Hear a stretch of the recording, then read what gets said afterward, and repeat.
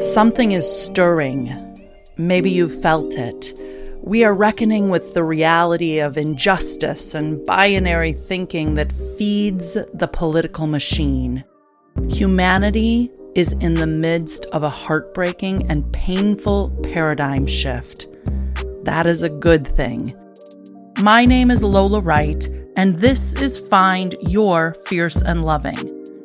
This podcast is intended to help you disrupt, untangle, and free your mind of personal and collective agreements, patterns, and beliefs that are holding you back and weighing you down. We desperately need your fierce and loving purpose now more than ever.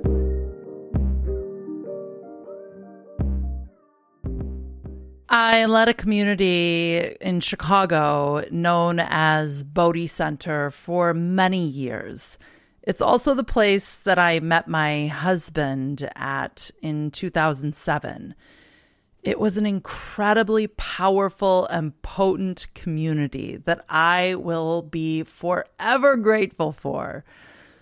A couple of years ago, I led a series based on Eckhart Tolle's book, Stillness Speaks. Today's episode of the podcast is from one of those evenings. It was called The Evening Wake Up. You're going to hear about the egoic mind and the trappings when we get over-identified with our thinking capacity, with our limited sense of self, and with our judgments. Enjoy. So welcome to The Evening Wake Up. And the inspiration for this gathering is the book Stillness Speaks by Eckhart Tolle. We're going to explore a chapter called The Egoic Self. And I just want to make reference to the opening of that chapter and the closing of that chapter. So the opening of this chapter says, the mind is incessantly looking, not only for food for thought. It is looking for food for its identity, its sense of self. This is how the ego comes into existence and continuously recreates itself. It's looking to make sense of what's occurring. And he goes on to say in this chapter that the ego finds its existence through thought. Don't take your thoughts so seriously. You know, that's really the invitation, because it is the thinking mind that will have us spin out. And it's not that the thinking mind ever goes away, in my experience. It's just we become more capable of witnessing it and realizing that's not who I am. It's just something that occurs. So at the end of this chapter, he makes reference to a Buddhist master who says, no self, no problem. And I think that's really sort of the essence. It is in the separate sense of self that the experience of problems arise. When we believe ourselves to be separate, which is the very purpose of the ego, to protect, to defend, and to thwart off all threat. And when we are identified with the ego mind, the ego self, we have an experience of suffering. The practice for me is the ability to watch, to witness, to notice. I am on a 21-day journey to have physical activity every day for 21 days in an intentional way, not like walking from my desk chair to the kitchen. Yeah? So I just said I have a 10 punch pass at my local yoga studio, and I'm going to commit to doing these yoga classes. And my mind has all kinds of reasons why this is a problem. 6 o'clock, it's too late. I'd rather be with my son. Noon, I have to take a shower by noon. Okay, great. So 6 o'clock, I actually have the luxury of usually waking up to a cup of coffee delivered to me in bed by my husband. So 6 o'clock, I miss that whole gig. Lots of reasons. And I just said, I got to do it at 6. Number one, at 6 o'clock, as I said to Amira, who's been a yogi for 2 decades, it's 60 minutes instead of any other time of the day when it's 75 minutes. So I play with the mind and I go, I'm smart. 60 minutes is better than 75. I'll take the 6 a.m. This morning I woke up at 4:55, and which my body actually wakes up early naturally. I just sometimes pretend that I'm asleep until the coffee arrives, I woke up at 4:55 and I thought, well, this is sort of nice. I have an hour until I have to leave. And so I could actually go make my own coffee and actually do a meditation, et cetera, et cetera. So I had 2 cups of coffee, and I have not been a yogi for 20 years. So having 2 cups of coffee and not eating before a yoga class is not recommended. And what occurred by about minute 45 was I was not feeling well. The story I'm making up is the acid from the coffee was not friendly to my body after a very rigorous yoga practice. Well, at minute 45, the world started to look very bleak. My mind just started going. It was like everything's falling apart. This whole life is falling apart. This place is falling apart. I am falling apart. By 7:05, several text messages had been sent out about how bad the situation was. I drove home, and I had a glass of water and 2 pieces of toast and an apple, and it was the oddest thing. All of a sudden, it was not so bad. Yeah. And it was such a humorous experience for me that in a matter of 20 minutes, a shift like that could occur. All that is the mind. And in those 30 minutes, from 6:45 to 7:20, I was entranced by the seduction of the mind. And you hope that when you send those texts to your friends, that they do not buy into your story with you. So he speaks to something about this. What will be left of all the fearing and wanting associated with your problematic life situation that every day takes up most of your attention? A dash, 1 or 2 inches long between the date of birth and date of death on your gravestone. To the egoic self, this is a depressing thought. To you, it is liberating. So the distinction between my essence and my ego is one experiences the conditions of the world as a threat, and the other occurs like, here we are. That's occurring. But when we are in the trance of our mind, it's very difficult to see that. I think that most of us are walking on the planet with a highly constructed egoic identity. And it is the source of much of our suffering, because we are just one ego construct bumping up against another. And when we do not have a cultivated sense of self-awareness, we don't have the ability to see that. It's just boom, boom, boom, boom, boom.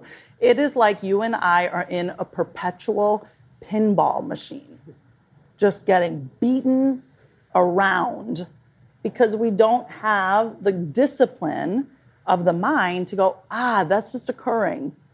Like, wouldn't it be lovely? And I have greater and greater access, and I suspect you do too, because you're sitting here practicing. When I'm having that moment at 6:45 in the middle of a rigorous yoga practice after having 2 cups of coffee and nothing to eat, to go, it might just be that I'm having a physical sensation. And it might just be that I have a very low threshold for discomfort in my physical body. At which point, when it occurs, everything appears to be falling apart. And it could be nothing more than that.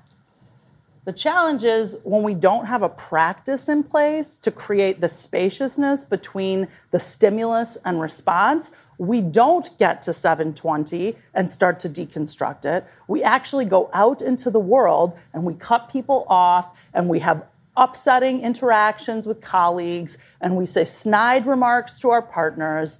And so the practice for me is just, how can I connect with my breath and how can I watch myself? How can I watch myself? The ego, in my experience, begins to loosen when I can watch it. and not take my thoughts so seriously. When you recognize that there is a voice in your head that pretends to be you and never stops speaking, you are awakening out of your unconscious identification with the stream of thinking.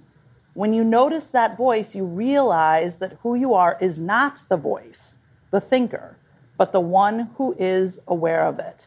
Knowing yourself as the awareness behind the voice is freedom. So for me, the practice looks like fear is rising, it's showing up, and how can I just be with the fear without the need to respond or react? There are times where we need to respond and react, but much of our fear is contrived by our egoic self. Not infrequently, tribes, nations, and religions derive a strengthened sense of collective identity from having enemies. Who would the believer be without the unbeliever? The ego is always looking for contrast. It's always looking for duality. It's always looking for good, bad, right, wrong. It's always measuring and comparing. Yeah. And so, one of the great critiques of our current digital climate is that we're seeing just a veneer of something. And yet our mind, our neurology, we are hardwired to compare and contrast. It's our survival mechanism. And when we are not aware, when we can't witness it, it takes us out. So I just wonder if you could take a deep breath in this now moment and bring to your mind's eye a way that this gets activated in you. A way that this comparing mind, this tendency to contrast, can get amplified in you, and then you seek for evidence of it everywhere because your survival through the lens of the egoic self requires it. Our ability to see it is our ability to breathe through it and not take it so seriously. Your unhappiness ultimately arises not from the circumstances of your life, but from the conditioning of your mind. And so that is why we can have people like Elie Wiesel or Nelson Mandela or these iconic figures that have experienced atrocious conditions and yet realize that the greatest place of liberation is in the mind, not in the circumstances. So anything that any one of us are dealing with can be really given a little bit of spaciousness from, and a breath can occur there. Otherwise, we are just living in a triggered reactive state. Our media has figured this out, and it literally is a drug. It's literally like, let's just keep feeding this ego construct, this ego identity. And then we have, Facebook rants and angry gas station interactions for no seeming reason. Literally, our central nervous system is inflamed, and we have an over-identification with our ego construct. And then everything in life appears as a threat, even if it's subtle. Your unhappiness ultimately arises not from the circumstances of your life, but from the conditioning of your mind. Someone or something has occupancy over your mind.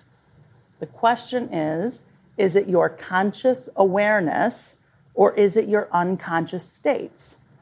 All of us have been mobilized by our unconscious states, likely today. At some point today, we were all probably mobilized by an unconscious state. There's nothing wrong with that. The ability to, scripturally it says, forgive them, Father, for they know not what they do. He actually makes reference to that in that chapter. Forgive yourself. It's just an unconscious part of me. Like if I were to get to 7:20 this morning and then beat the shit out of myself for spinning out in 20 minutes and texting 3 confidants, I've only actually deepened the commitment to my egoic construct. But if I wake up to my higher sense of self that goes, oh, honey, you're scared. And you had acid in your stomach. It's like, okay, I can be graceful with myself. That makes sense. That's okay. Forgive me, for I know not what I do. I have forgotten.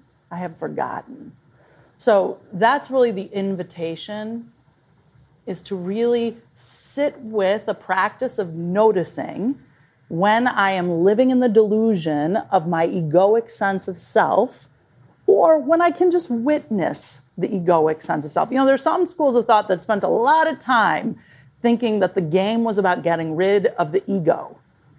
I mean, that in and of itself is sort of a problematic setup, because what it implies is that one thing is better than the other. Your ego serves you all the time.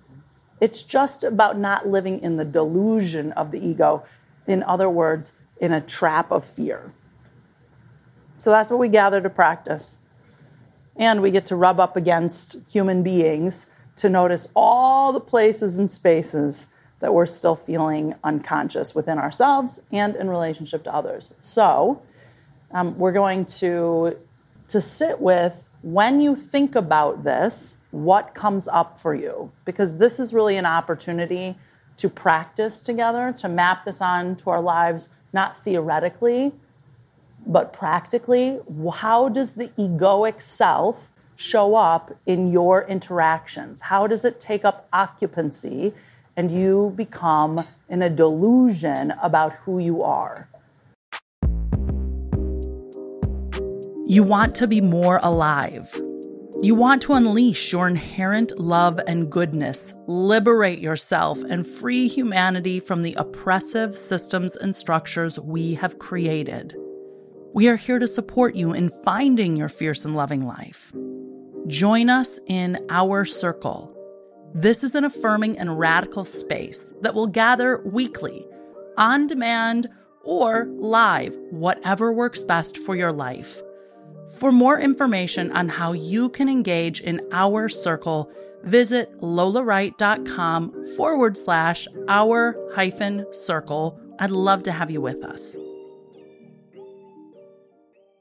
The gift of the acid stomach this morning is to become aware, that's not who I am. I now have a neural pathway. I have a reminder. I have a kinesthetic experience that when I have that happening in my physical body, I don't have to be taken out by it because I just had a new awareness.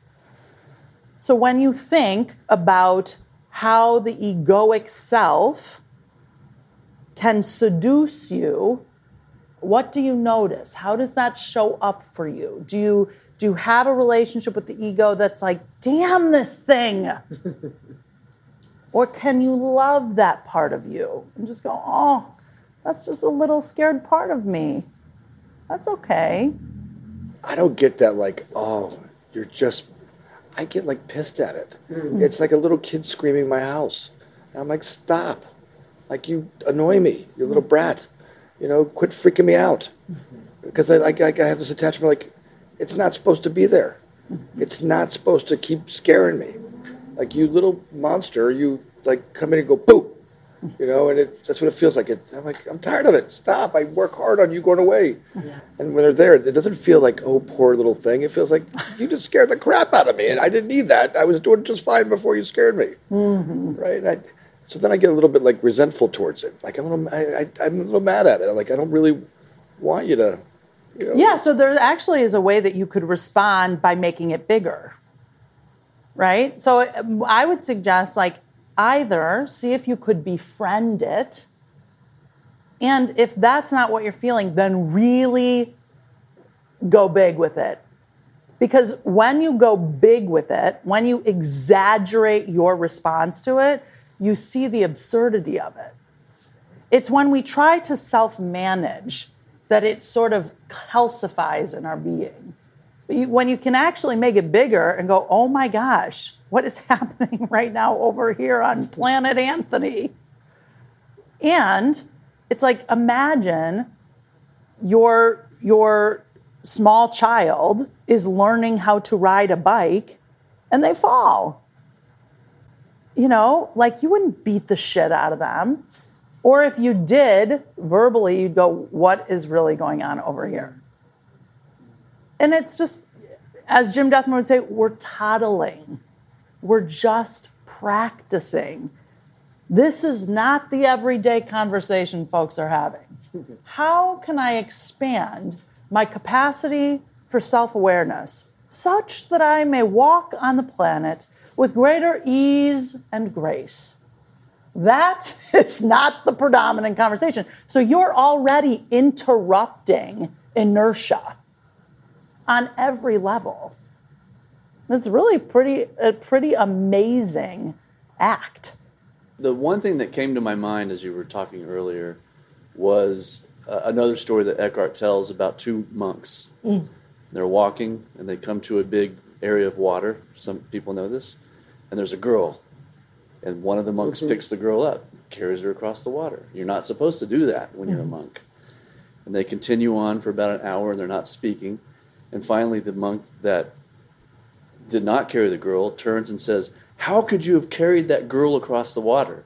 And he said, you're still carrying her. I put her down an hour ago. Yes. And I think that idea of staying in something way after it happened, Yes. that's the ego's need to stay in story. Yes.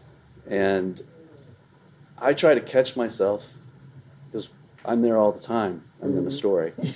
Even as we spoke the other day, I said I'm always trying to imagine enlightenment. Because if you can imagine scenarios and imagine how you would handle them when you were enlightened, then maybe that will kind of seep into your actual life, and then you'll respond correctly when something comes up. That's where I'm at a lot. I'm in my head, like you said. You're in your head a lot, aren't you, Rich? Yeah, well, and it's great I actually think if you look at we love the Enneagram. And one of the things I think is so powerful about the Enneagram is noticing your propensity for head, heart, or gut. So, like, you actually don't even have to know your Enneagram, but you could just look at the way you move through the world. Do you tend to orient yourself around your head, your cognitive capacity? Do you tend to orient yourself around your heart, sort of always feeling? Or do you tend to orient yourself around your gut, which is what I would suspect the three of us tend to do? And it's just great awareness, because any of it can become amplified and overactivated.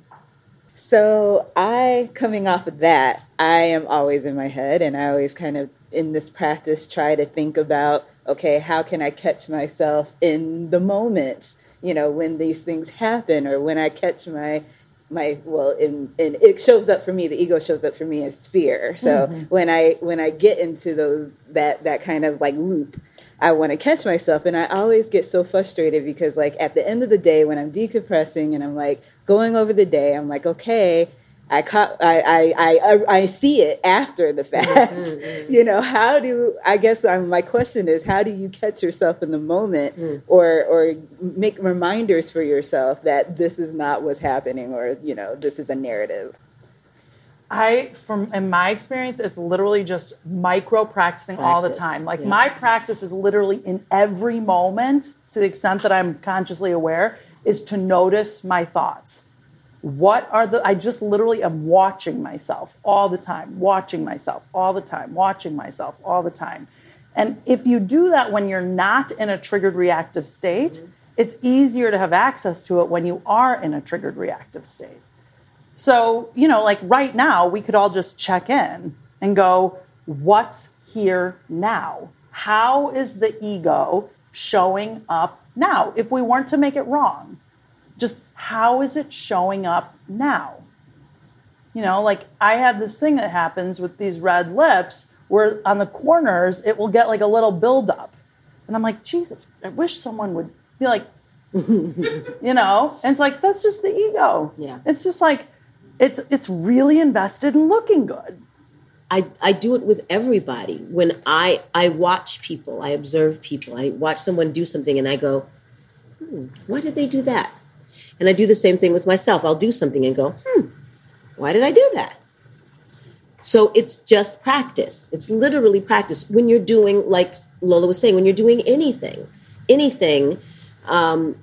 if you ever do something and you laugh at yourself, you catch yourself laughing at yourself, and you're like, why did I think that? Or why did, to just ask yourself the questions when you're feeling whatever it is that you're feeling. Why am I feeling that? Yeah, I think to befriend your internal dialogue is such a great gift. Yeah. Like your thinking mind is always going. And, part of my resistance with a lot of meditation practices is that it's like escapism, as opposed to just like befriending what's here now. Like the mind is just going. And the paradox is the more you can watch the mind, actually the less it does just go. If you enjoyed this show and would like to receive new episodes as they're published, subscribe wherever you get your podcasts and consider leaving a review in Apple Podcasts. Your review helps others find this show. You can follow me at Lola P. Wright on Instagram, Facebook, LinkedIn, and Twitter, and learn more about my work at lolawright.com. This episode was produced by Quinn Rose, with theme music from independent music producer Trey Royal.